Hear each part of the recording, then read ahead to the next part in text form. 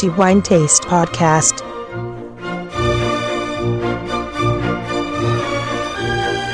Welcome to the new episode of the Wine Taste Podcast. This is Antonello Biancalana and we are going to talk about wine tasting.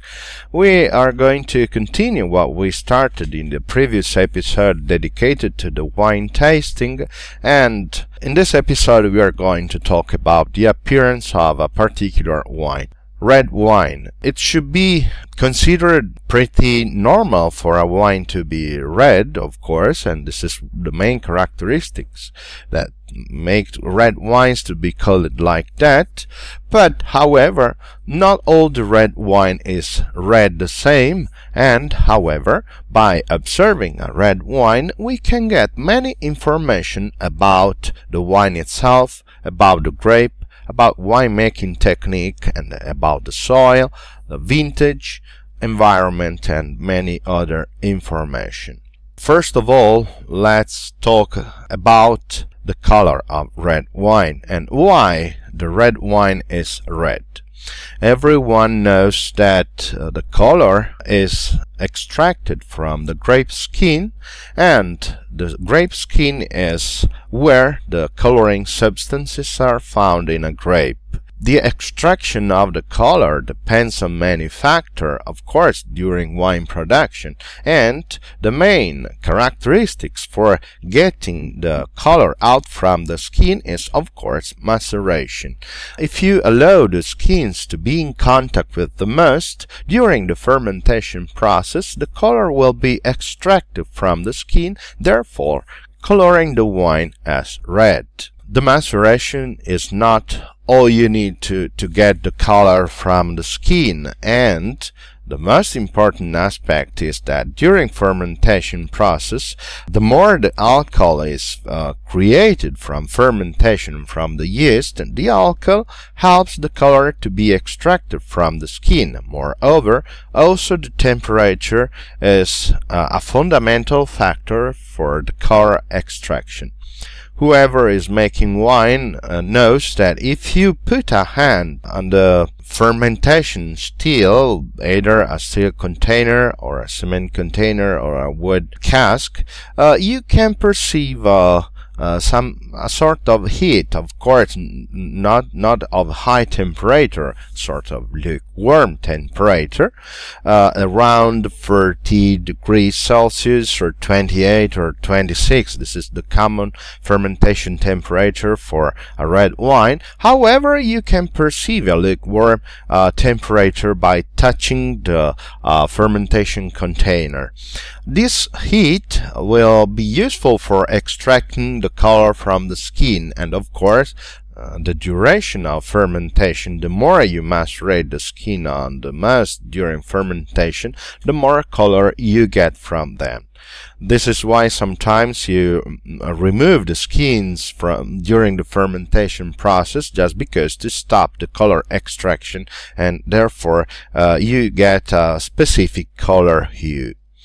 It is not a matter of maceration, of course, because not all the grapes have the same quantity of coloring substances.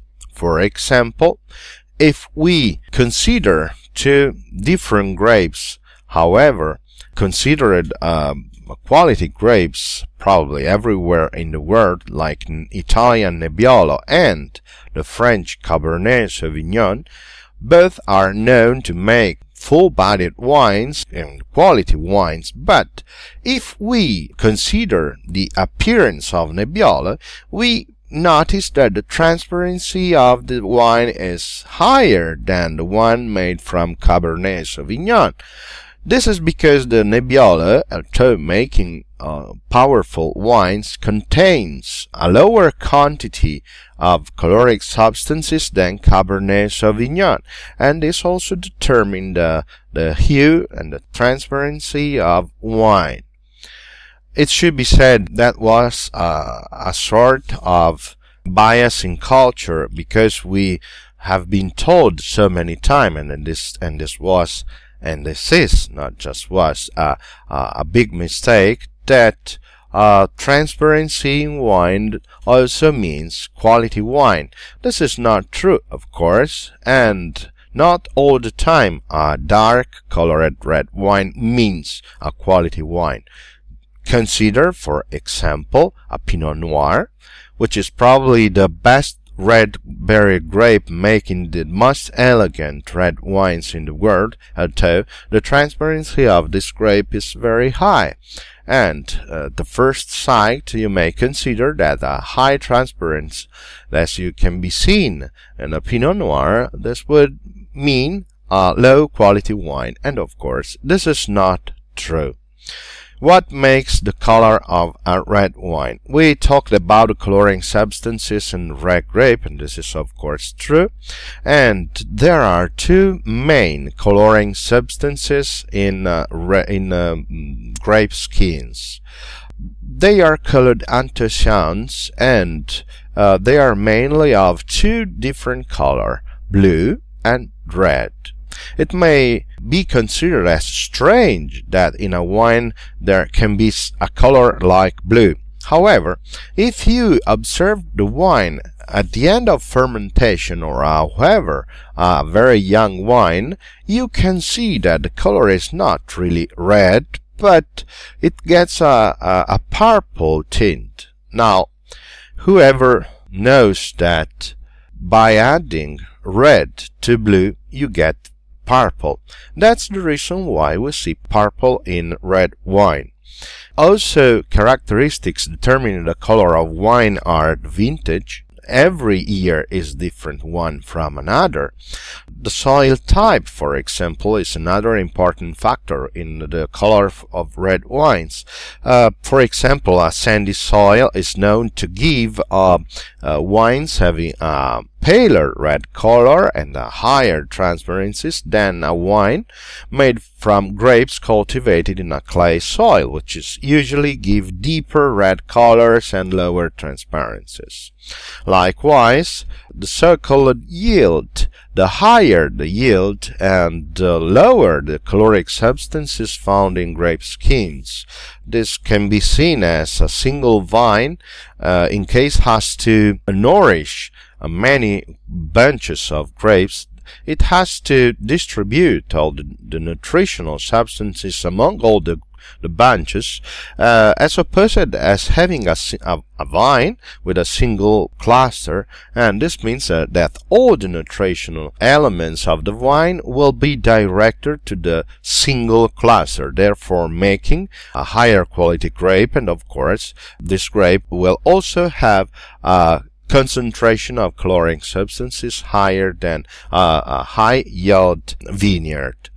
However, there are also consideration related to the meteorological condition of the year. For example, if you have a pretty rainy season, you will get wine with a lower coloring substances and therefore a higher transparencies than, for example, a season with a sunny days for most of the time. What do you see in a glass?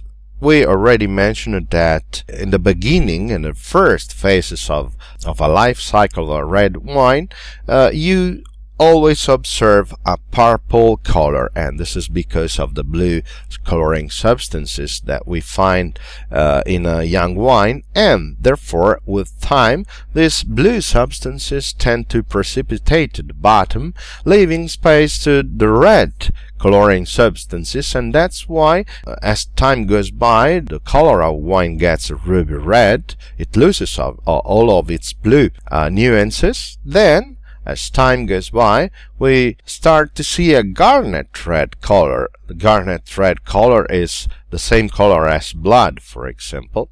And then, as time goes by, once again, also the red caloric substances start to precipitate, therefore leaving space to the yellow caloric substances, and that's why the wine gets a brick orange color. At the end of its life, the red wine turns into a brown or mahogany color, and this signals the end of the life of the red wine, and therefore the wine passed its best time.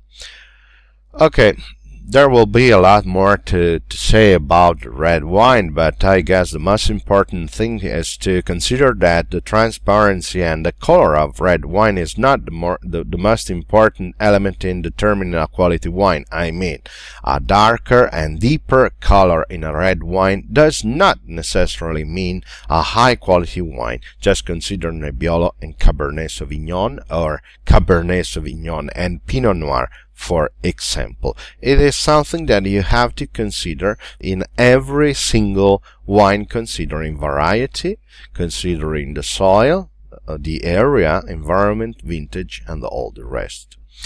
Okay, that's all for the moment, and as usual, my wish to you all to have a good wine in moderation, but it must be good wine, always.